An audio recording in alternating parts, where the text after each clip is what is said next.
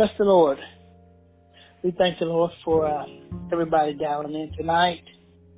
Amen. We bless the Lord for our benefits. We thank the Lord for the nice weather that we had today. It was a little bit warmer than what it's been. So it's a little change up to be able to get out a little bit and enjoy the weather. Amen. We're going to continue in our series, Intelligent Faith, in the book of Colossians. We're calling it Intelligent Faith. And we're continuing in the book of Colossians. We stopped at verse 13 of the first chapter. So that's where we'll pick up tonight. Colossians chapter 1, and we'll begin at verse 13, and we'll continue on until our time ends. Father God, we thank you tonight for another chance, Holy Father, to look into your word. We thank you for all your many blessings you bestowed upon your people. We thank you for health and strength. We thank you for being God and God all by yourself. We thank you for everything you've done for us, everything you're doing for us, everything you're going to do for us. We thank you for keeping us healthy, Holy Father, in a right state of mind. We just want to thank you for all things. Holy Father, lead us through the path of your word tonight. Give us spiritual understanding and insight. This we ask in Jesus' name. Amen. Amen. Colossians chapter 1, and we'll start at verse 13. Now, where Paul picks us up tonight is he begins to explain about the incomparable Christ. The incomparable Christ. And he begins in verse 13 explaining how Christ is everything we need. Christ is all the God that can be God. And he's going to take us and dive us into that beginning at 13. But before we go there, I would like to read a little bit from one of A.W. Tozer's books. This book is called The Knowledge of the Holy. The Knowledge of the Holy by A.W. Tozer. And this chapter is called God Incomprehensible. God Incomprehensible. And I'll read a couple of paragraphs of this. He writes, when the Spirit would acquaint us with something that lies beyond the field of our knowledge, he tells us that this thing is like something we already know. But he is always careful to phrase his description so as to save us from slavish literalism. For example, when the prophet Ezekiel saw heaven open and beheld visions of God, he found himself looking at that which he had no language to describe. What he was seeing was wholly different from anything he had ever known before. So he fell back upon the language of resemblance. As for the likeness of the living creatures, their appearance was like burning coals of fire. But the nearer he approaches to the burning throne, the less sure his words become. And above the firmament that was over their heads was the likeness of a throne, and the appearance of a sapphire stone. And upon the likeness of the throne was the likeness as the appearance of a man above it. And I saw as the color of amber, as the appearance of fire round about within it. This was the appearance of the likeness of the glory of the Lord. Strange language as it is, he continues, it still does not create the impression of unreality. One gathers that the whole scene is very real, but entirely alien to anything men know on earth. So, in order to convey an idea of what he sees, the prophet must employ such words as likeness, appearance, as it were, and the likeness of appearance. Even the thrones become the appearance of a throne. and he that sits upon it, though like a man, is so unlike one that he can be described only as the likeness of the appearance of a man. God is not like anything that is. God is not like anything that is. End quote. The same way A.W. Tozer was helping us to realize that there's so much to God, it's hard to explain him. It's hard to understand his fullness and his power and his greatness. And we only have the weak human vocabulary to try to describe an infinite God. But thankfully, Paul helps us to go even a little bit further tonight in describing him. Verse 13. He says, "For he rescued us from the domain of darkness and transferred us to the kingdom of his beloved Son." Let's read on in 14. "In whom we have redemption and the forgiveness of sins." Now here, in these two verses, Paul describes our past deliverance. But notice he says, "For he rescued us from the domain of darkness." He delivered us from the domain of darkness, from living in sin and from being controlled by sin and being controlled by the devil and all the passions of darkness. He rescued us from that when he saved us. Notice past tense. And transferred us, also past tense, to the kingdom of his beloved Son.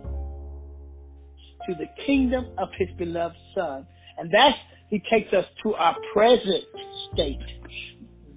Once he transferred us from this dark kingdom, we are now transferred into the kingdom of his Son.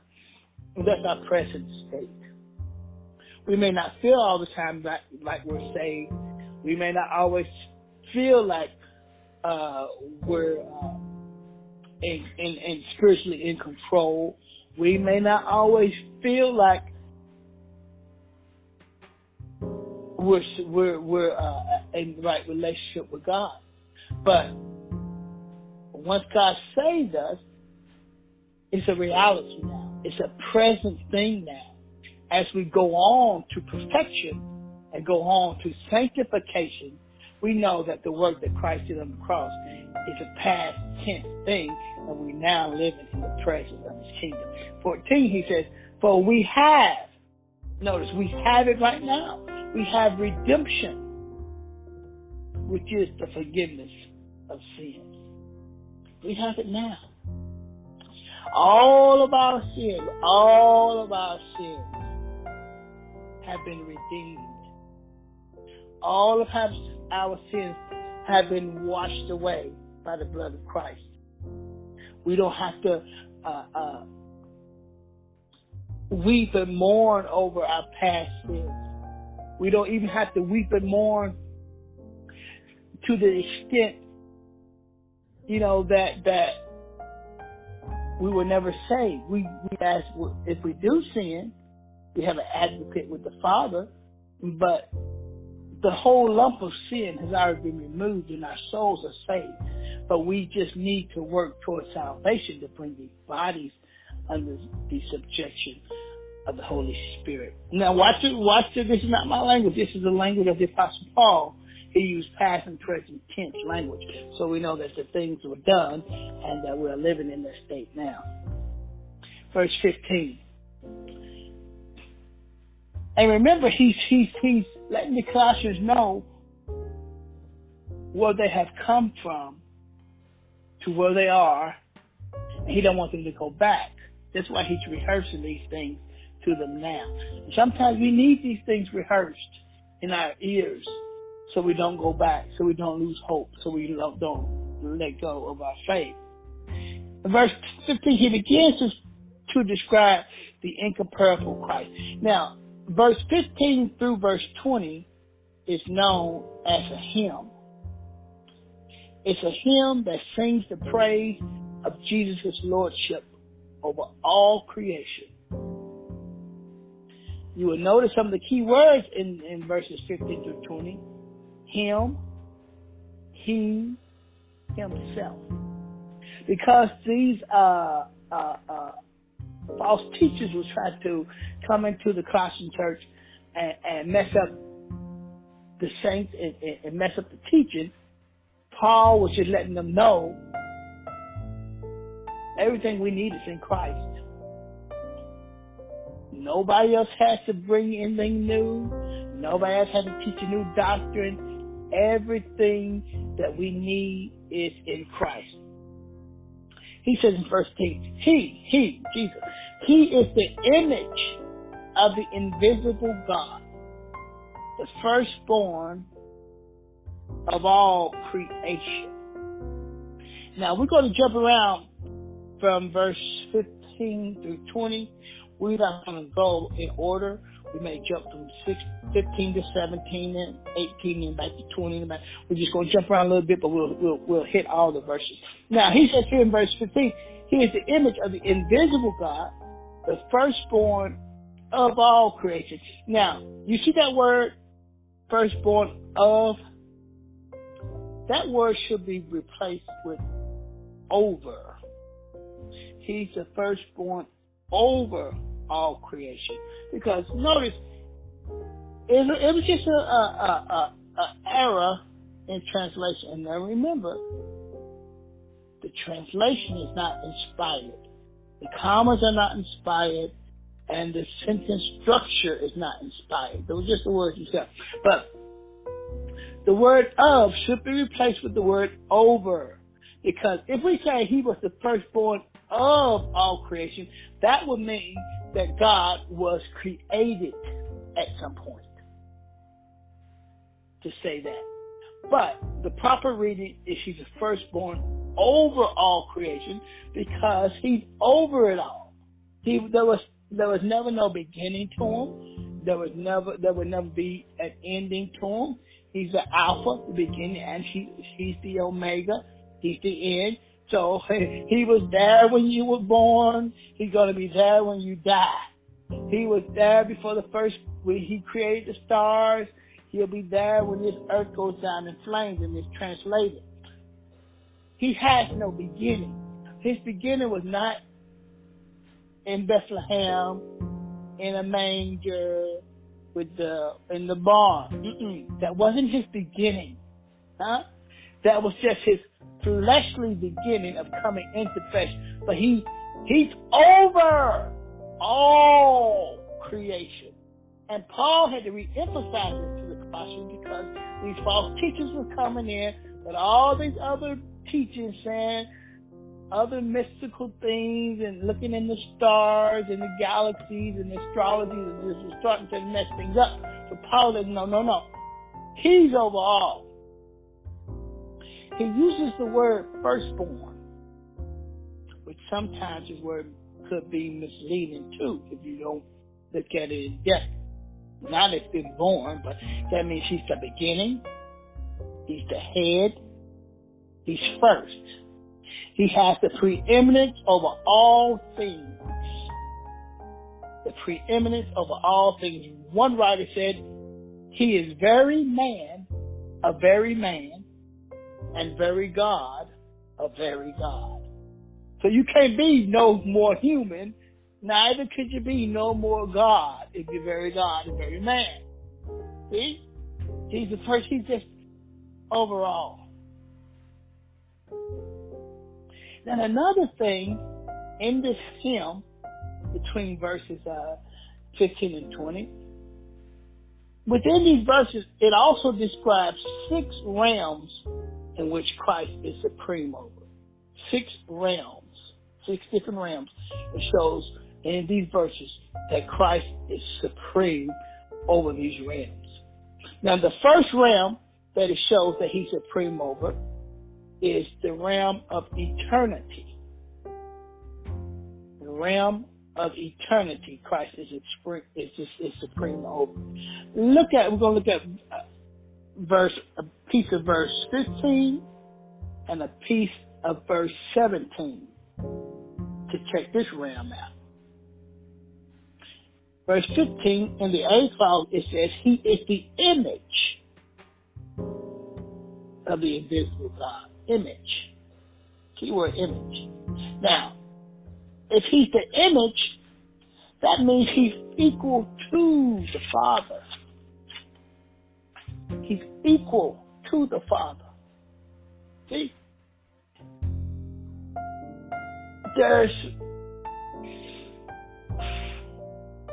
There's no lesser God just because He's God the Son.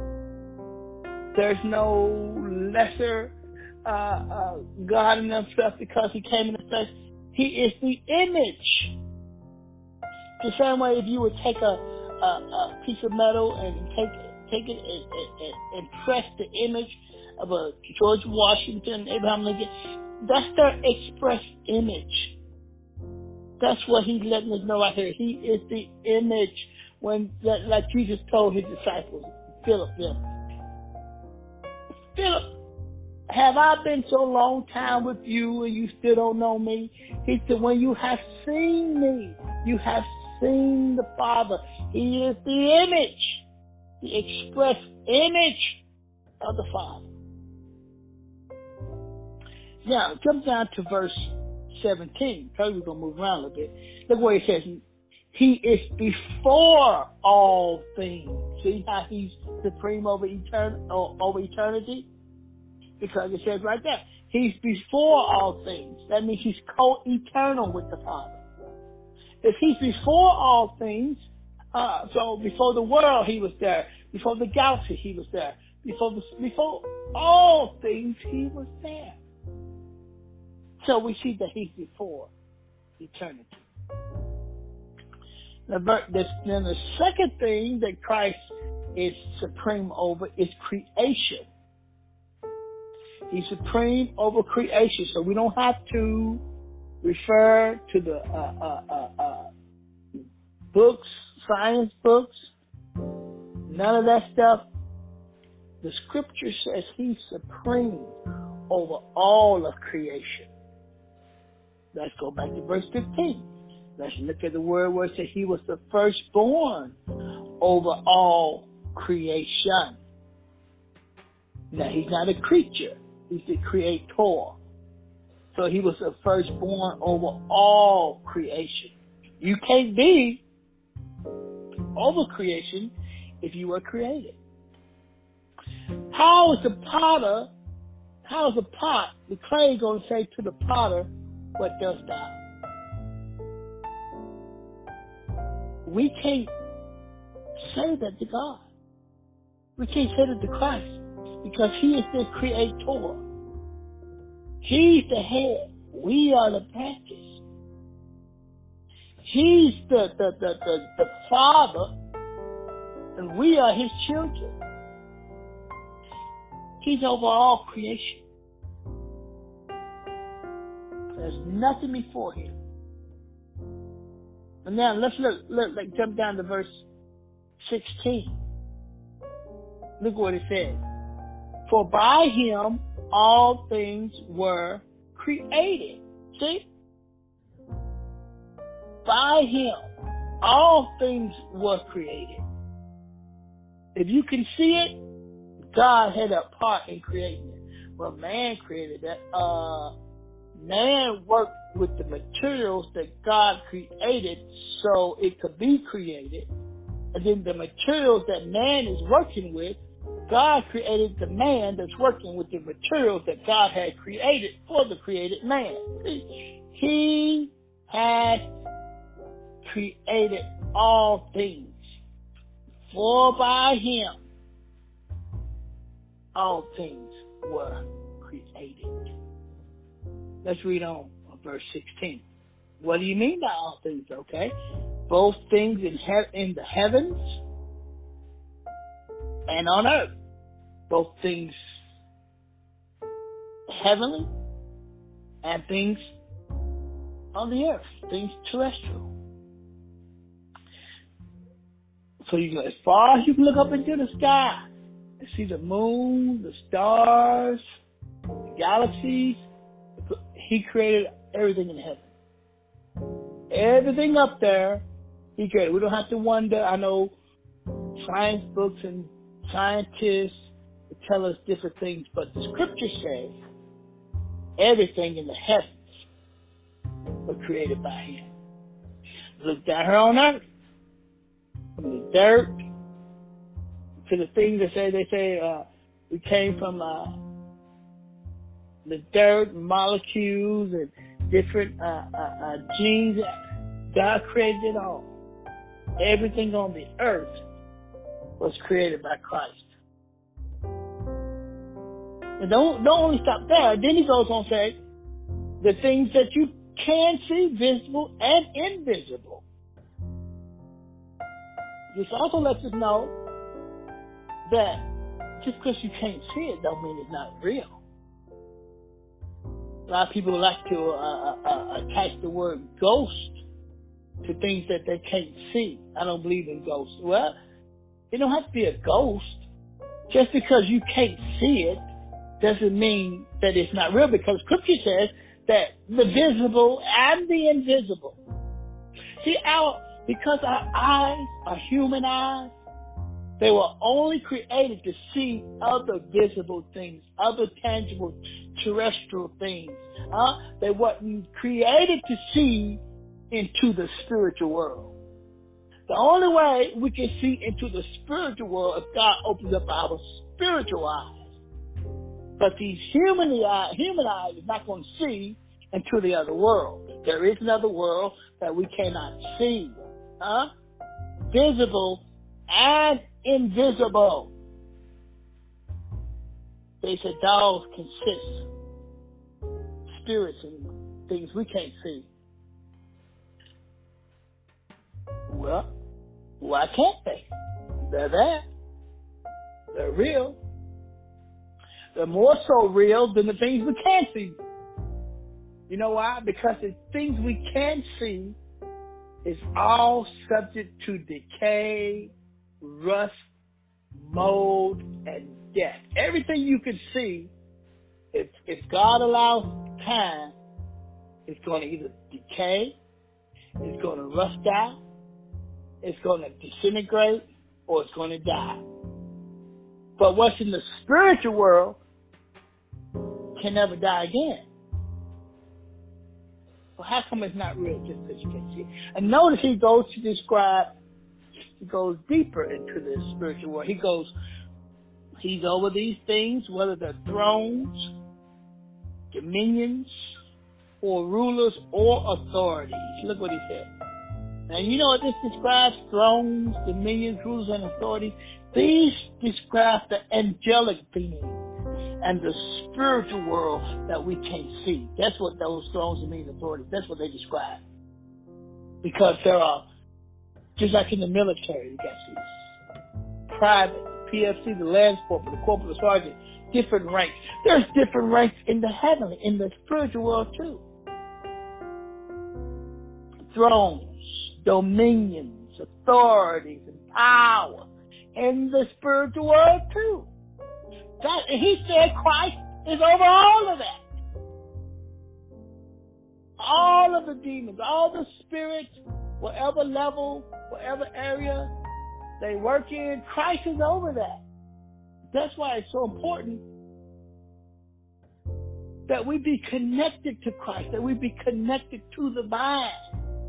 If we're connected to the vine, then he keeps us covered from all those things we can't see.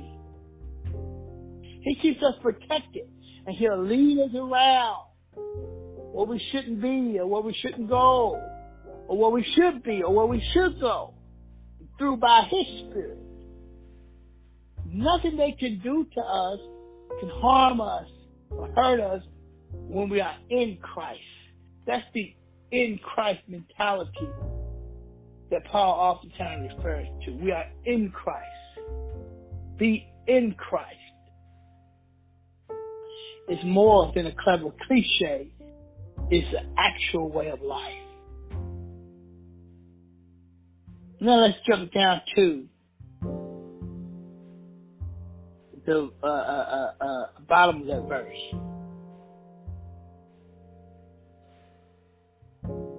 Let's jump down to verse 17. Verse 17.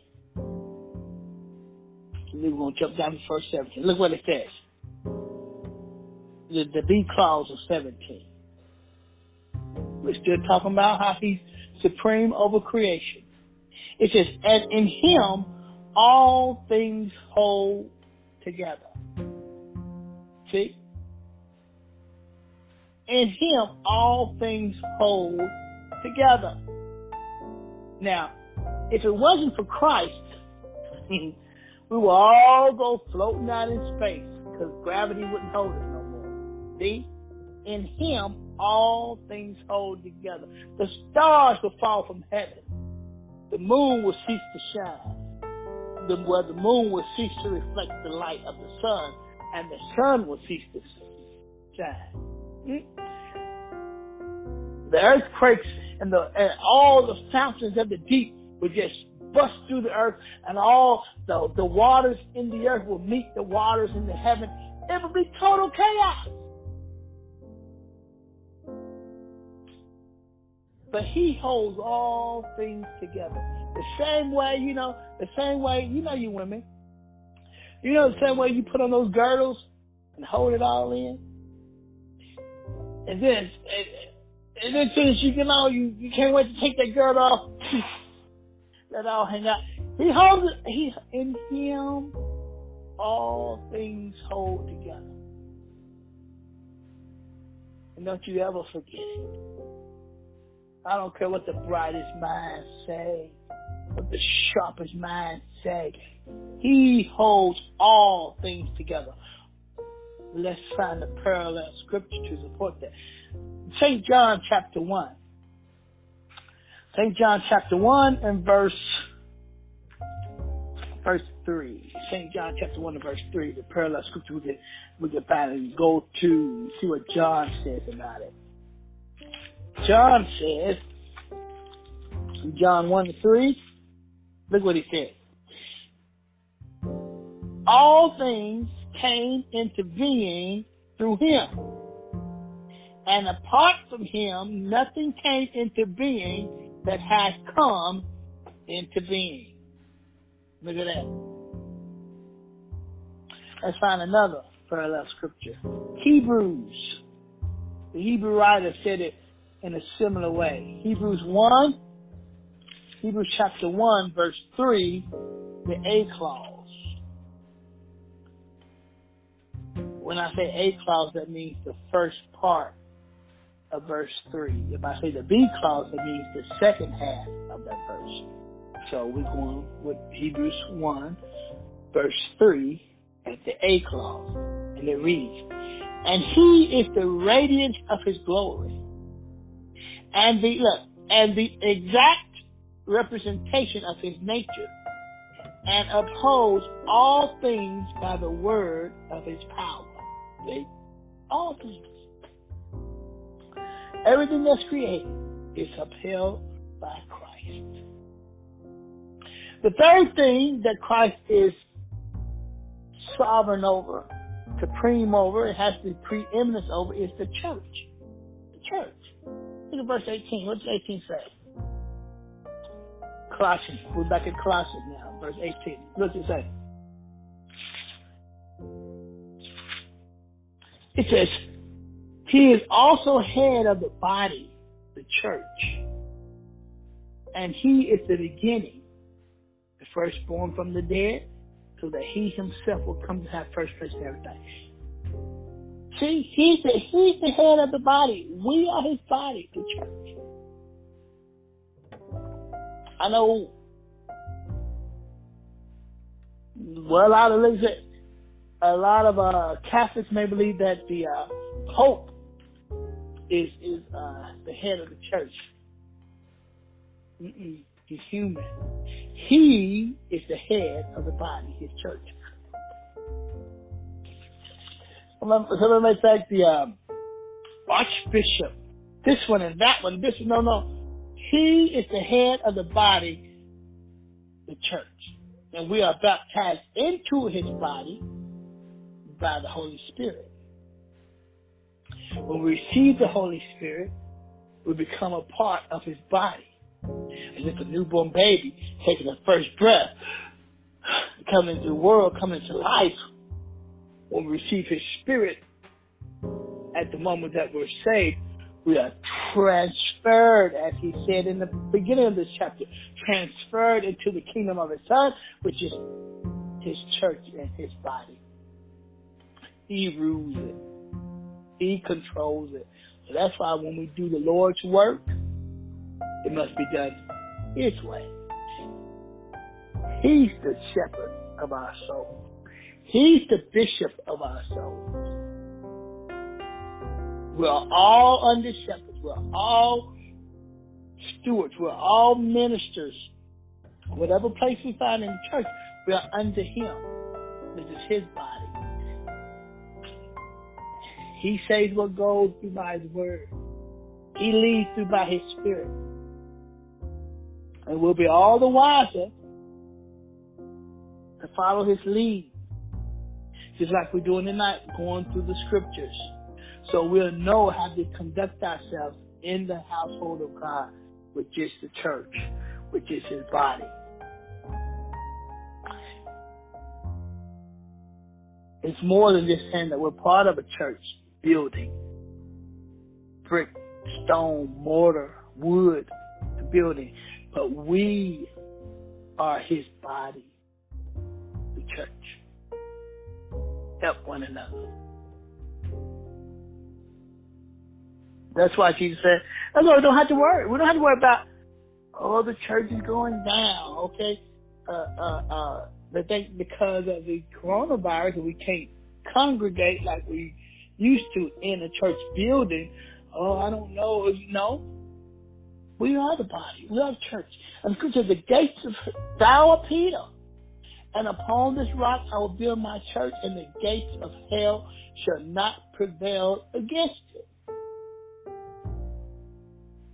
So we don't have to worry about the church going down and the church not being the church, because the church is marching on.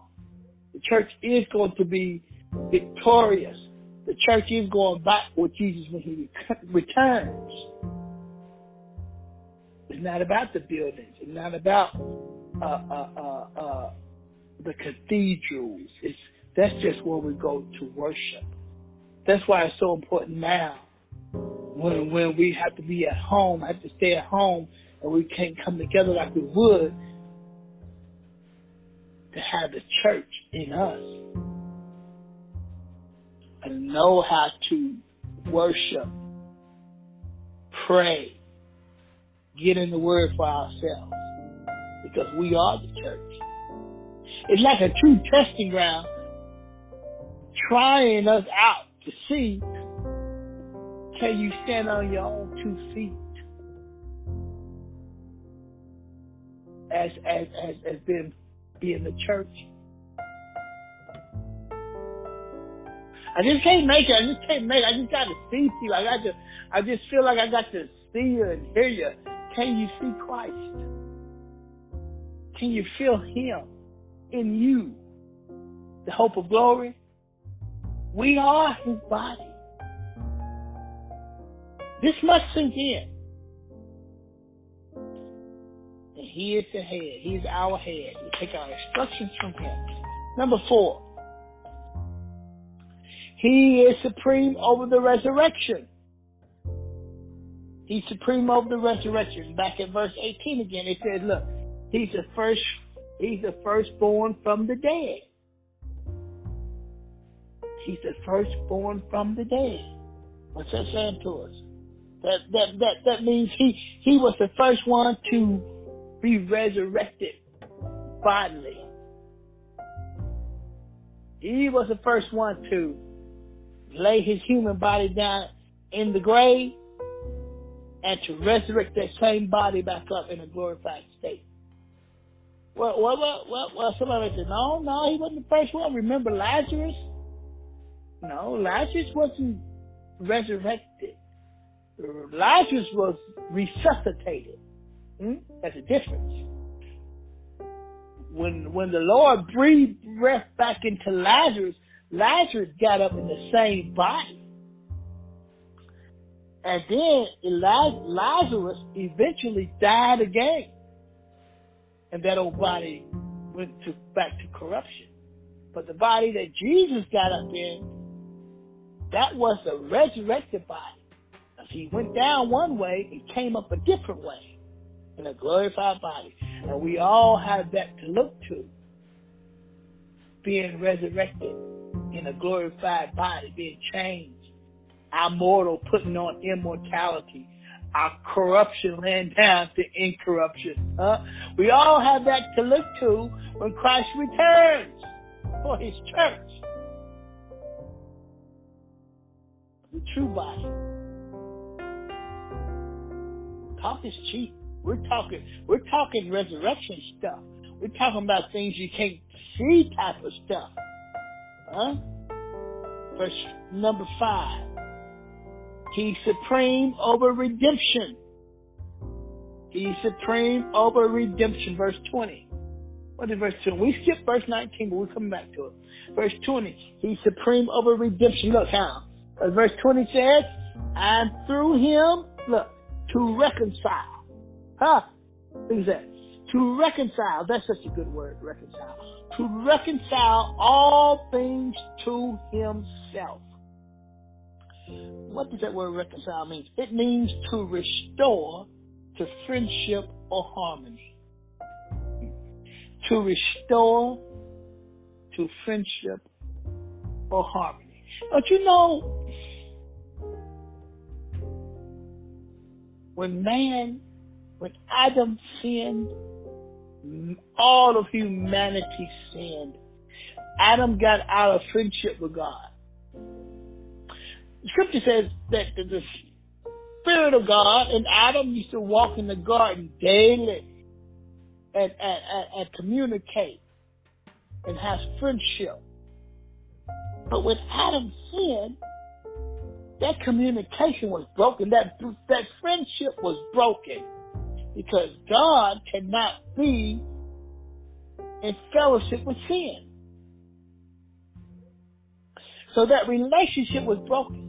And in Adam, all humanity after him was also out of fellowship with God. We were no longer friends with God.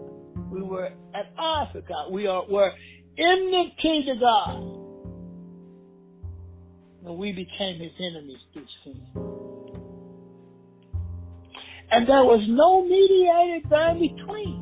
Nobody like a lawyer that could go and stand on our behalf and speak to God, and then God speaks to him and come out. Nothing in the heavens, nothing below the heavens, nothing in the first and second heavens could do it. So when Jesus came and died, and spilled his precious blood for us, he restored the relationship. And he reconciled us back to God. And made us friends again. And put us back in harmony with God. See what he did? Then what else it says? Look, now, having made peace, it's a done deal through his blood. Having made peace. See, we were at odds. We needed peace.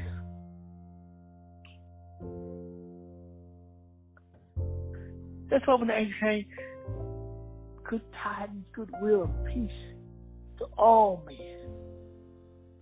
When they sang, when the Lord Jesus was born. It's more than a song. We were at odds. We didn't have peace.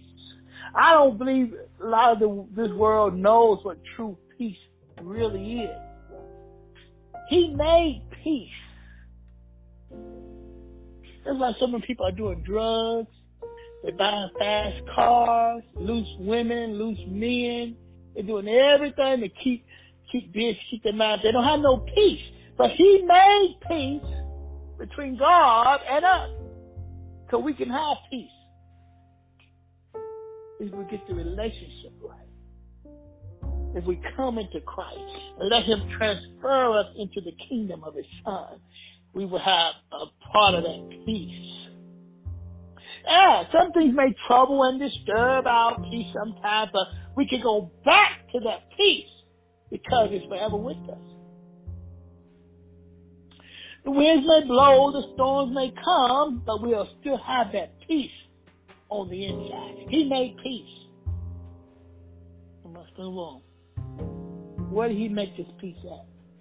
He made it through the blood of his cross. Through him, I say, whether things on earth or things in heaven. Wow. See? Whether things on earth or things in heaven. He needed to make this peace. And he needed these things to be reconciled. Well, it says he reconciled all things. Now, it says things on earth and things in heaven. Well, we know the things on earth that needed reconciling. Us humans, as I just described, we needed reconciling. Nature also needs reconciling. He said all things. Nature too. Then the scripture says that the earth travails and groans, waiting for the manifestation of the sons of God. Don't you know how beautiful the earth used to be? Before we start building factories that spew out toxic fumes and spit chemicals into our drinking water. Don't you know how many beautiful flowers and animals that have gone extinct because of man's corruption and sin? The whole earth travails and groans with pains of birth pains, waiting for the manifestation, waiting for the revelation, waiting for God to come and transform us, the sons and the daughters of God, into his own glory. Then the earth will spring forth in bud as it did before. The Bible says this earth shall pass away and a new earth shall come. Oh yeah, the earth and nature needs reconciling too, because sin messed it up. Sin is just like putting too much salt in your soup. You know when you have too much salt, because it messed up the whole pot. You just can't eat it, it's too salty. You lost your jaw. And you know if you don't have enough, you can still eat it. But when there's too much salt, throw it out. Sin messes up everything. And it says, because it says that he reconciled all things to himself, he said he reconciled things in heaven too. Like the young man said on Different Strokes. What are you talking about, Willis? What things in heaven needs reconciling? Yeah, that's what it says. He said, and things in heaven. Okay, let's find a supporting scripture for things in heaven that needs reconciling and that needs redemption. Okay, Hebrews chapter 9. Hebrews chapter 9. Put on your thinking cap. Hebrews chapter 9. What? Heaven needs reconciling? What it says. Hebrews 9 and 23. Look what it says. Now up to verse 23, the Hebrew writer is explaining how the blood of goats and rams and those patterns that the Hebrews used to use for atonement and lambs they used to sacrifice. He was explaining how these things were used to be a pattern to wash away the sins of those of us on earth. But verse 23 explains about some things in heaven that also need washing. So look at verse 23. It says, therefore it was necessary for the copies of the things in the heavens to be cleansed with these. And once again, he's referring to turtle doves, lambs, and the things that we use on earth to cleanse sin back in the Levitical days. But this is the portion I want you to see. But the heavenly things themselves with better sacrifices than these. Or in other words, the heavenly things needed to be cleansed with better things than goats, animals, and turtle doves. They needed the blood of Christ, a better sacrifice to cleanse what was in heaven. Well, we may ask, what needed to be cleaned in heaven? Didn't Satan begin his rebellion in heaven? Mm-hmm. Didn't Satan carry out a third of the angels with him in his rebellion in heaven? I will speculate no further. Things in heaven needed to be reconciled as well. And that's what the blood of Jesus did. Now, the sixth thing and the sixth and final realm that these verses show us that Christ is supreme and sovereign over is everything. Verse 18. Let's go back to verse 18 again. And it says, the last part of verse 18, the B clause of 18 says, He himself will come to have first place in everything. Everything. Everything. So if you can think it, he's sovereign over it. He's supreme over it. Everything. First place in everything. Things big, things small, things past, future and present. Everything means everything. Verse 19.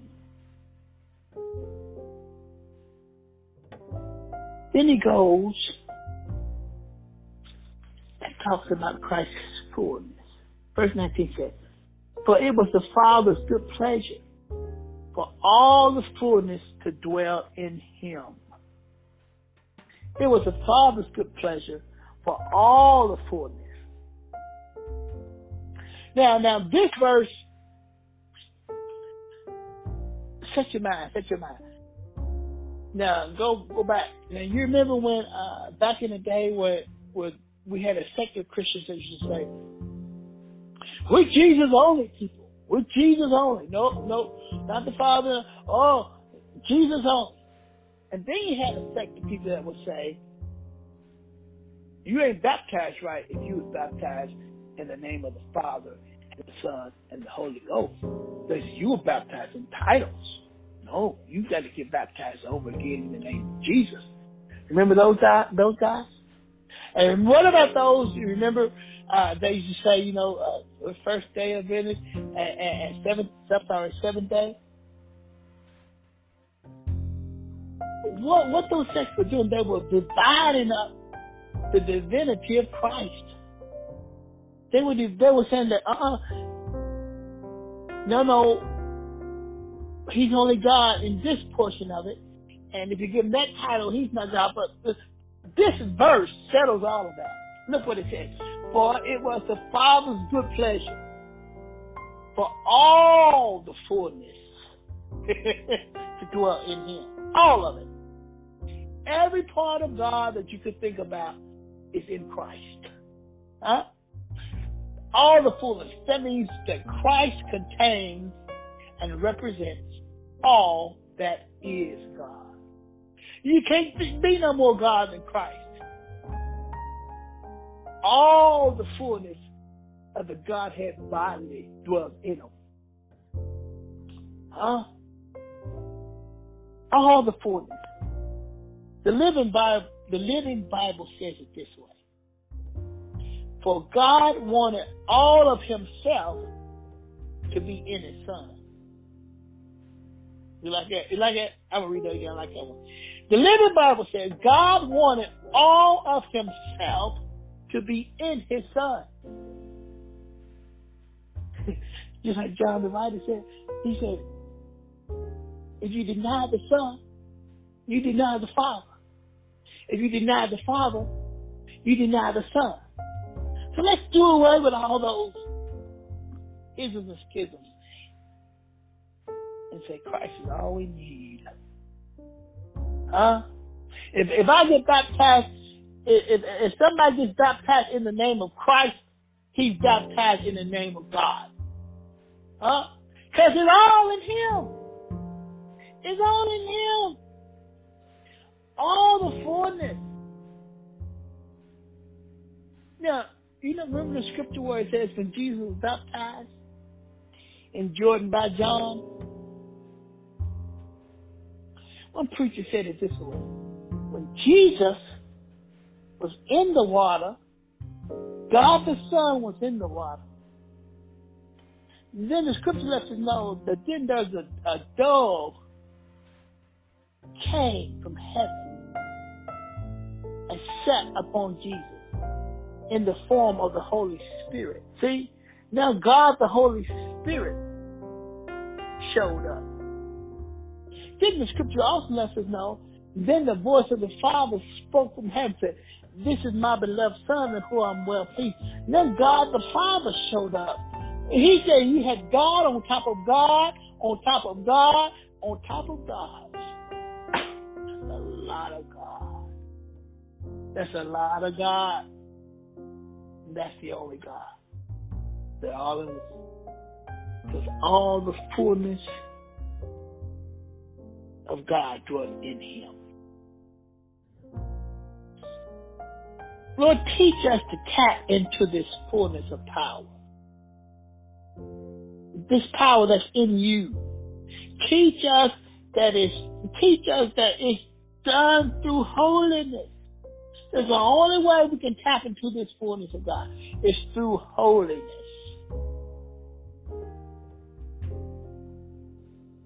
Through holiness. That's the only way.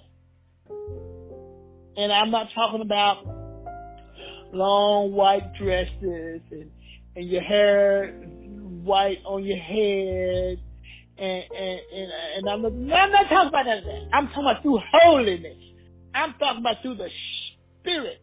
I'm talking about making a connection with God through holiness, sanctification. Teach us, Lord, to give up our sinful desires that we may enter into your fullness.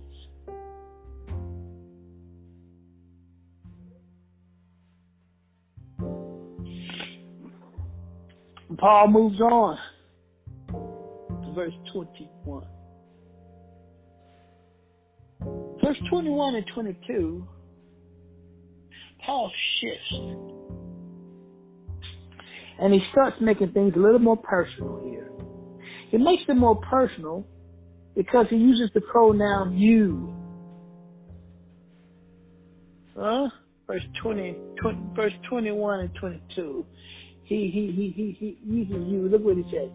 And although you were formerly alienated and hostile in mind, engaged in evil deeds. Who you talking about? I remember when I went to the eye doctor the last time I went, and he said, he just kept on asking me the same question. Seemed like he kept on. Can you see it? Can you see it? And I was squinting so much so, my head started turning a little bit. I couldn't see it. It seemed like every time he would flip, I'm waiting for the big words to come. He get smaller and smaller. And I can't see that. I just can't see it. And then he flip on another set of lenses. Can you see that? Can you see that? I'm squinting so bad, my eyes got the water. No, sir, I cannot see that. He said, well, Mr. Morrison, he said, comes with age. You're going to eventually need some bifocals. I looked over my shoulder. For somebody else in the room, who are he talking to? Bifocals. Hey, he was talking to me. You know, like the basketball players and it used to say, the crowd used to say, when the basketball made a mistake, you. That's what Paul is saying. You were formerly alienated and hostile in mind, engaged in evil deeds.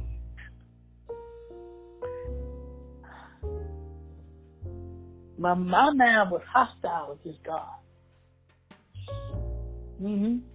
Not only my mind, my body, my evil deeds were hostile against God, and they needed reconciling. See, that's what we used to be. But some people don't think they never needed reconciling. They think they came out of the womb sanctified, holy. Huh? If you believe them, but Paul said our minds wasn't right and our deeds were evil. You can't do right with a messed up mind. You can't put on a clean suit and have dirty hands. So our deeds were messed up and our minds. But he reconciled it. He fixed it. And I'm going to stop at verse 22.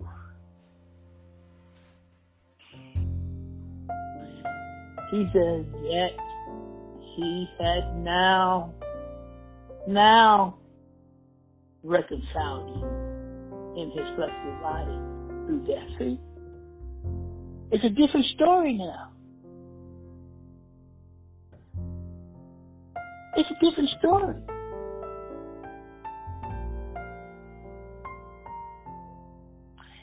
In order, why did he do this? In order to present you before him holy.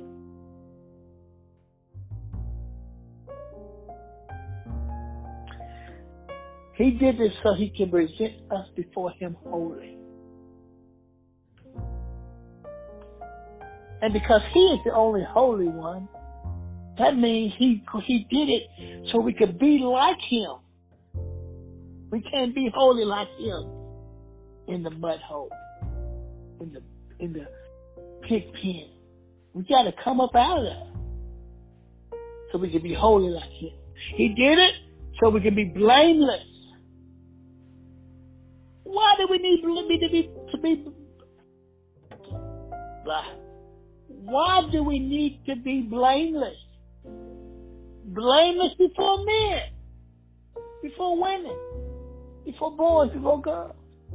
So that way, if you're going to lead them to Christ, we need to be blameless. Not then, but now.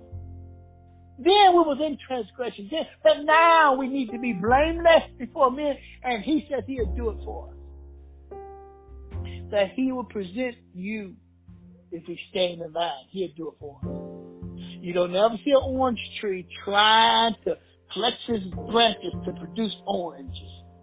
As long as the orange tree stays in the soil, they connected to the nutrients in the soil, and they connected to the moisture and the water in the soil, and that root system is going to produce oranges. And so will you if you can stay connected to the vine. That's why Paul was writing to the Colossians in the Lycus Valley. Hey, don't listen to these heretics. All you need is in Christ.